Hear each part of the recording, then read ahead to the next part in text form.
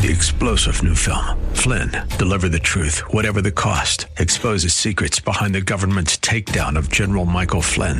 Flynn knew what the intel world had been up to. He ordered the first audit of the use of contractors. This set off alarm bells. He told the truth. He was the most dangerous person for Donald Trump to hire. They had to get rid of Flynn. Flynn, deliver the truth, whatever the cost. Available now. Watch it today. Go to salemnow.com. salemnow.com. Today on Cornerstone Connection with Pastor Gary Hamrick. Real love is calling, listen, truth opens up your eyes. Mercy is waiting for you with every sunrise. Please understand, in the corporate worship setting like this, sometimes stuff that I'm teaching is going to go over children's heads. And some of the stuff that I'm teaching, quite honestly, is not appropriate for young ears. And that's not just because I'm messed up. I mean, because the Bible speaks at a level which sometimes, that's not really age appropriate for the youngest kids. You know, the Bible has some things to talk about. For example, there's some really gruesome murder scenes in the Bible. This is Cornerstone Connection, the radio ministry of Pastor Gary Hamrick of Cornerstone Chapel in Leesburg, Virginia. Pastor Gary is teaching through Nehemiah. The teaching of God's Word and His values to our children is one of the most important roles we have as believers in Christ. However, it's also important that we use discretion when teaching them due to the Bible's transparency regarding the sinful nature of man. In today's message, Pastor Gary teaches us the importance of discerning our children's maturity level when teaching them through God's Word. In our study, we also learn that while some passages might not be mature, they're not always easy for children to understand. At the close of Pastor Gary's message today, I'll be sharing with you how you can get a copy of today's broadcast of Cornerstone Connection. Subscribe to the podcast or get in touch with us. But for now, let's join Pastor Gary in Nehemiah 3 for part 2 of today's message titled, Examining Our Gates, the Bible. Hope is an open ocean, jump in and you'll find the cornerstones, your connection, run towards your new life. In Ephesians 5, verse 25, I'm going to start in the middle of verse 25, and this is what it says. Christ loved the church and gave himself up for her to make her holy, cleansing her by the washing with water through what? The Word. Through the Word. And to present her to himself as a radiant church without stain or wrinkle or any other blemish, but holy and blameless. So again, here's what Paul is saying. He's saying, listen, that Christ is the bridegroom. We are the bride, the church. And the Lord desires to purify us and cleanse us. And how does that happen? It comes really through the effectual work of God's Word in our hearts and lives. We come to relationship with Christ because of the Bible. Faith comes by hearing, and hearing by the Word of God. So as Christ is revealed to us, we come into this conviction of our hearts, and the Bible has this wonderful purifying effect where it cleanses us. And so Paul says there in Ephesians 5, through 25 to 27, he says, listen, it's like Jesus who is washing us with the water of His Word. And therefore, in sort of a modern parallel sense, the Watergate, it's number 17 on our ongoing list of principles from Ezra through Nehemiah, the Watergate reminds us of the Bible, and that we must continue to keep the Bible central to all that we do, and to teach it as the inspired, inerrant, infallible Word of God that changes hearts and lives. Amen? Now listen, this is important stuff here. How many of you understand it? Again, churches that go through growth spurts and then building projects, they can get off track. It's easy to happen. You start to focus on the growth, you start to focus on buildings, you start to focus on all that kind of stuff. It's easy to get off track. I don't want our church to get off track. And one of the things that we need to be careful about is that the Bible always remains central to everything that we're about. And that we believe it as the inspired, inerrant, infallible Word of God that changes hearts and lives. This is important. Now, I want you to notice with me, if you're in Ephesians, come back to Nehemiah. I want you to go to Nehemiah chapter 8 now. Jump a couple of chapters over to chapter 8, because I want you to notice that there's a scene at the Watergate where Scripture is read, and so it's another reason why the Watergate kind of points to the Bible. It points to Scripture. It's this whole idea of the Word of God. Nehemiah chapter 8. I'm going to read just the first 3 verses. Look at what it says with me. It says, when the 7th month came, and the Israelites had settled in their towns, all the people assembled as one man in the square before the Watergate. Okay, so I want you to picture a mass assembly of the people right there on the platform area in front of the Watergate. And they told Ezra the scribe to bring out the book of the law of Moses, which the Lord had commanded for Israel. So on the first day of the 7th month, Ezra the priest brought the law before the assembly, which was made up of men and women and all who were able to understand. Note that. He read it aloud from daybreak till noon as he faced the square before the Watergate in the presence of men, women, and others who could understand. And all the people listened attentively to the book of the law. Okay, your attention again. So here we have the scene in front of the Watergate where the law of Moses is being read, which is basically the first 5 books of our Old Testament. Genesis, Exodus, Leviticus, Numbers, Deuteronomy. That's the Pentateuch, the law of Moses. So that's what they bring out. And all the people have gathered here in the Watergate area, and Ezra is reading the book of the law, the Bible, the Word of God. And all the people are listening as he's reading it here at the Watergate. And I want you to notice it says there, look at verse 3, that he read it from daybreak till noon. He read it from 6 a.m. till 12 noon. And you thought our services were long. We only have an hour church service, friends. You're off easy. It was a 6-hour church service in that day. Read it from daybreak till noon for 6 hours. And I want you to also notice with me, curiously, in verses 2 and 3, it says it twice, once in verse 2 and once in verse 3, that the audience was made up of men, women, and all who could understand, or all who were able to understand. That is the audience who are listening to the teaching of God's word here. The corporate assembly in this scene of Nehemiah chapter 8 was for men, women, and all who were able to understand. In other words, some of the youngest ones were not a part of the corporate assembly. Now, let me just park it here, and I want to just address this for just a few minutes, because this passage of Scripture really does lay out for us the philosophy of ministry here regarded to the proper ways that we try to teach God's Word, which means that we try to teach it on an age-appropriate level. When you read this text, you have to ask yourself, where are those who were not old enough to understand? The children are taken care of, it's inferred in some other way, but the ones who have gathered to listen to the teaching of the Word of God in the assembly were the adults primarily, men, women, and all who were old enough, able to understand. Which is why here at Cornerstone, we encourage you to take advantage of our wonderful children's ministry. And it's why we work so hard at having a good children's ministry, because we want to teach your children at their age-appropriate level. The corporate worship service is geared more towards an adult setting.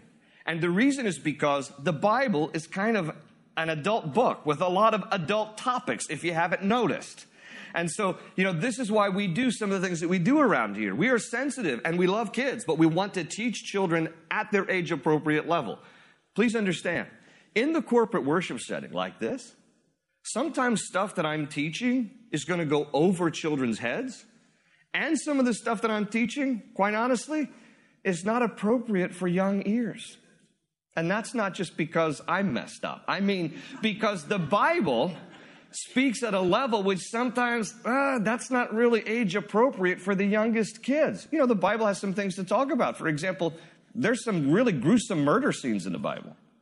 There's some scenes about, tent pegs and hammers through the temples of people. There's stories about people being beheaded and stories about people being impaled.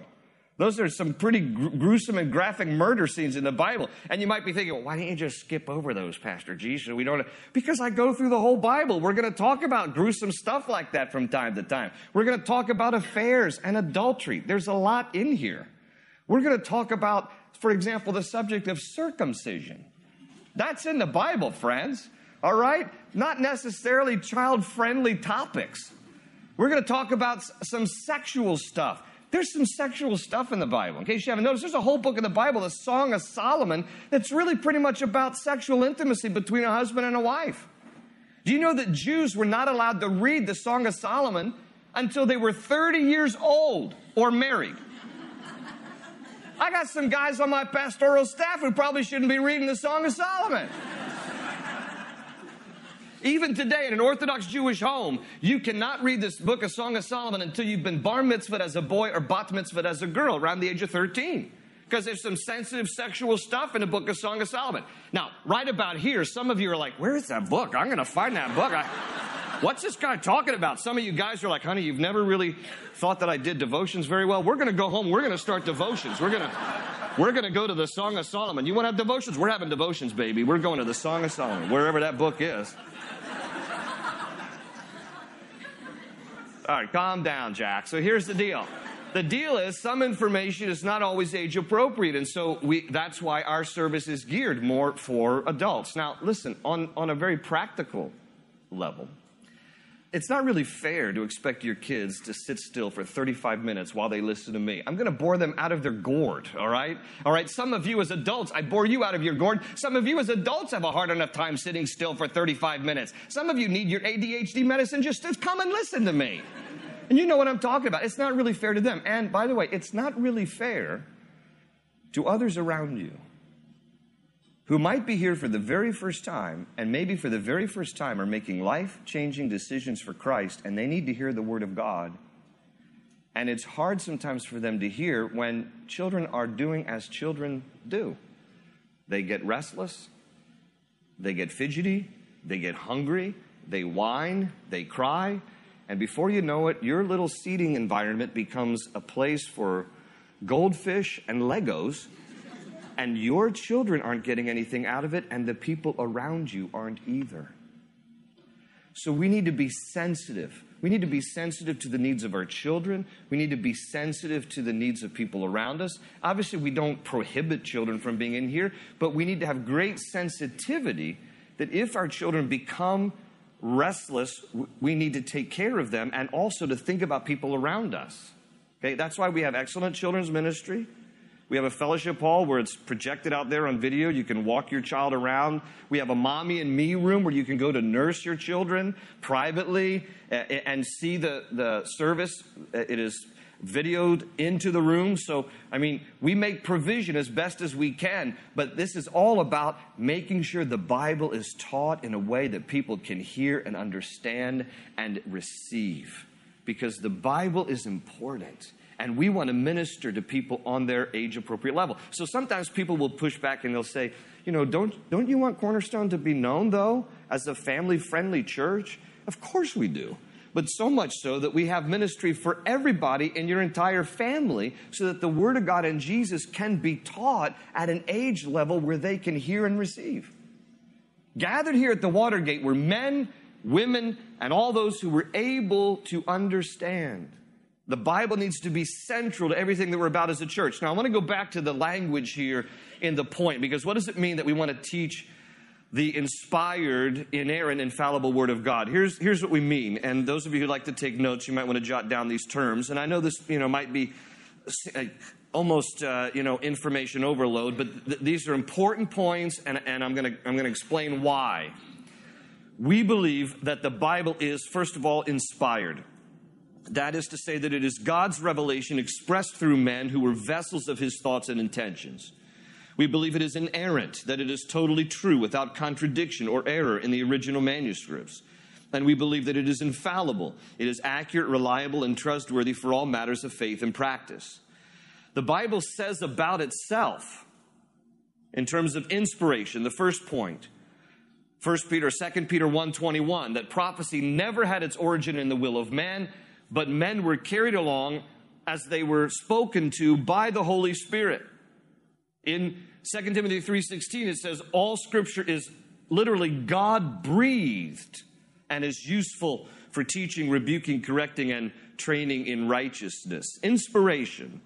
means that God so directed the human writers of Scripture that using their unique personalities and even their unique literary styles, His complete revelation, God's complete revelation for mankind was recorded. And that, by the way, it was recorded without error or contradiction. That's inerrancy. That's the second point. In other words, that man didn't interject his own views or superimpose his own ideas. That the Bible is a compilation of 66 books from Genesis to Revelation, written by around 40 authors over a period of about 1,600 years on 3 continents with 3 languages. And yet all of it, miraculously and wonderfully, complements itself, is non-contradictory, is thoroughly consistent, and gives one central theme. The Bible presents one central theme that God loves mankind so much that He gave His Son, Jesus Christ, to die on the earth for our sins, that by believing in Him, we might have our sins forgiven and go to heaven when we die. That's the sum total of the Bible. And it is amazing to think, 40 writers, 1,600 years, 3 languages, 3 continents. I mean, friends, you couldn't get 3 reporters from the New York Times in the same room using the same language to write the same story and have the kind of accuracy and consistency like the Bible has. It is a testimony of God's divine grace over the formation of His Word. And it is infallible in the sense that it will never fail you. You can trust and rely on the truth of the Bible for your life. Nothing about it will lead you astray. Nothing about it will ever deceive you. Now, why is all this important? Why do I need to say all this? Why do I need to say, listen, the Bible's going to still be central for our church. It's going to be the foundation of truth in our lives and for our church. Why is it important that I say all this? It's important for this reason. Because unfortunately, over the past several decades, we've seen a growing erosion among some Christian schools, some Christian seminaries, and some mainline denominations. A growing erosion of belief in the inspiration, inerrancy, and infallibility of the Bible. That even within Christian communities, people no longer hold the Word of God in high view. Case in point, there was a survey that was done a while ago among Christian colleges in the United States of America.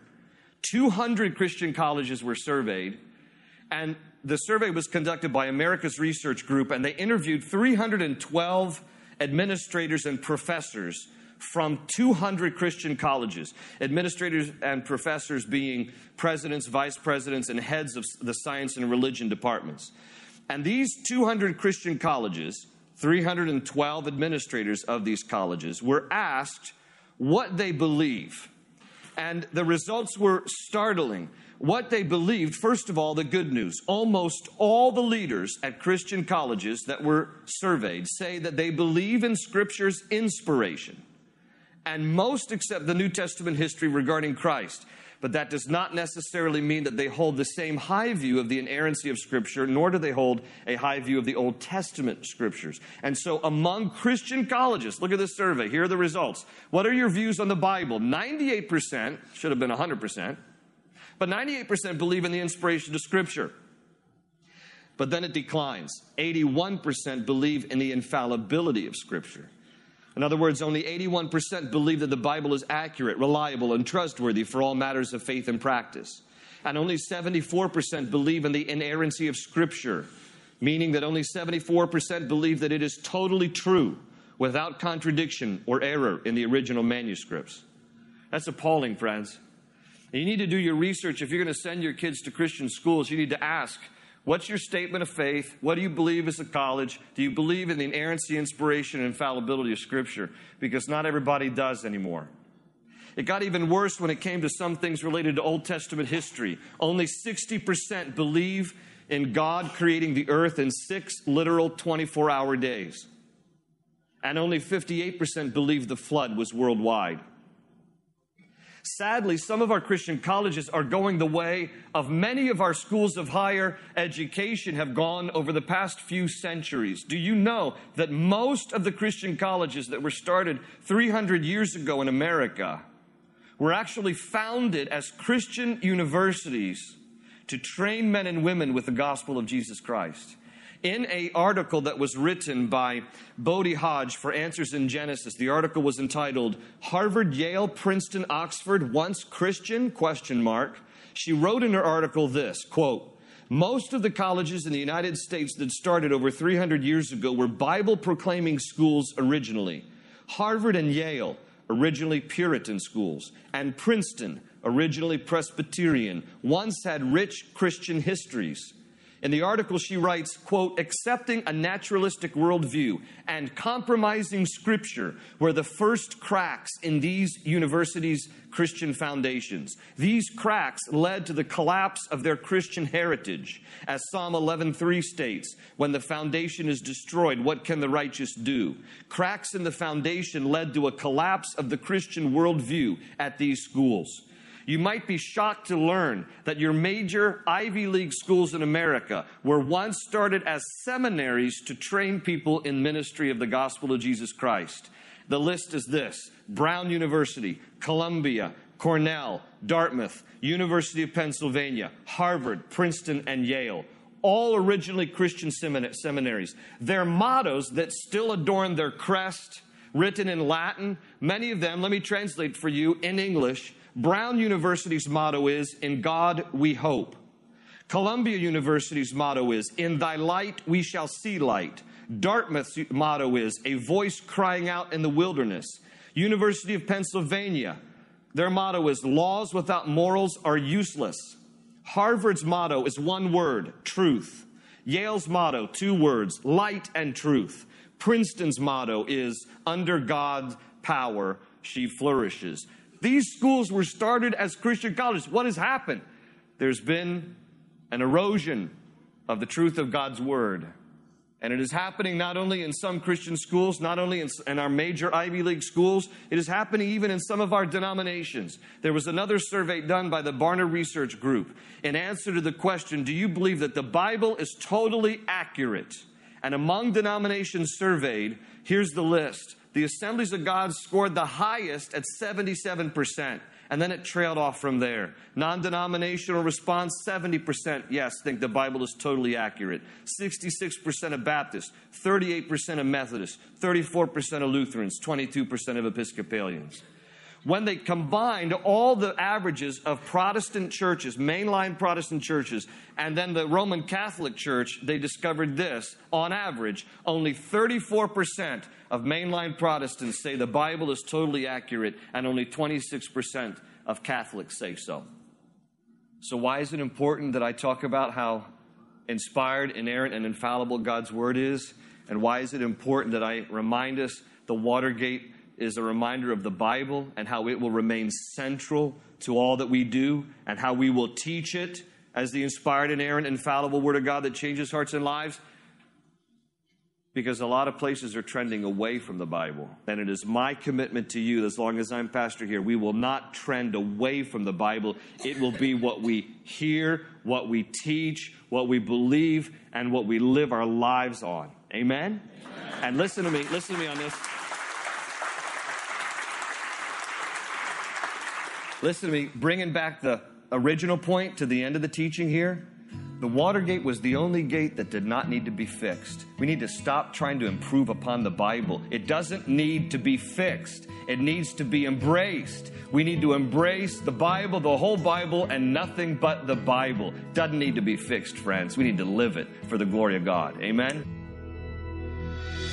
Open ocean, jump in and you'll find the cornerstones, your connection, run towards your new life. Nehemiah faced a daunting task of leading one of the waves of returning exiles and rebuilding the walls of Jerusalem. The work was hard and slow and filled with setbacks and struggles, including enemies who came up against them.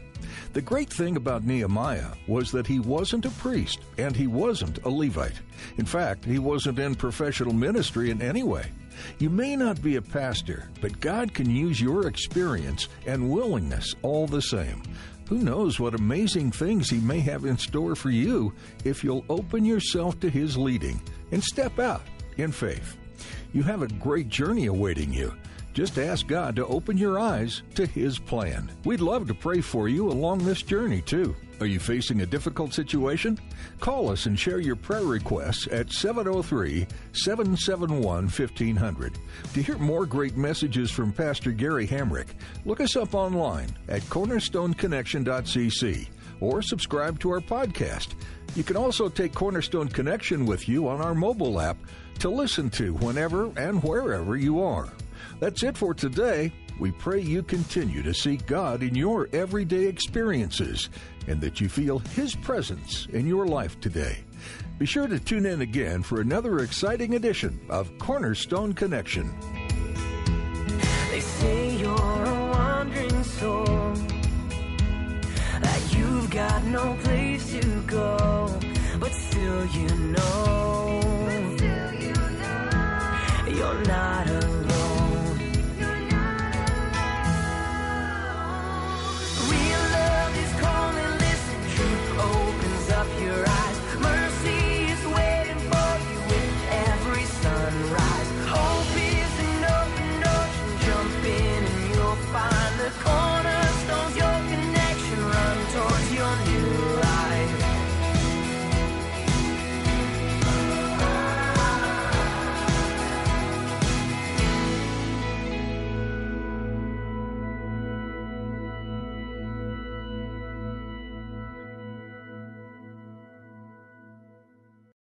Three-star General Michael J. Flynn, head of the Pentagon Intelligence Agency, knew all the government's dirty secrets. He was one of the most respected generals in the military. Flynn knew what the intel world had been up to. He understood its funding. He ordered the first audit of the use of contractors. This set off alarm bells.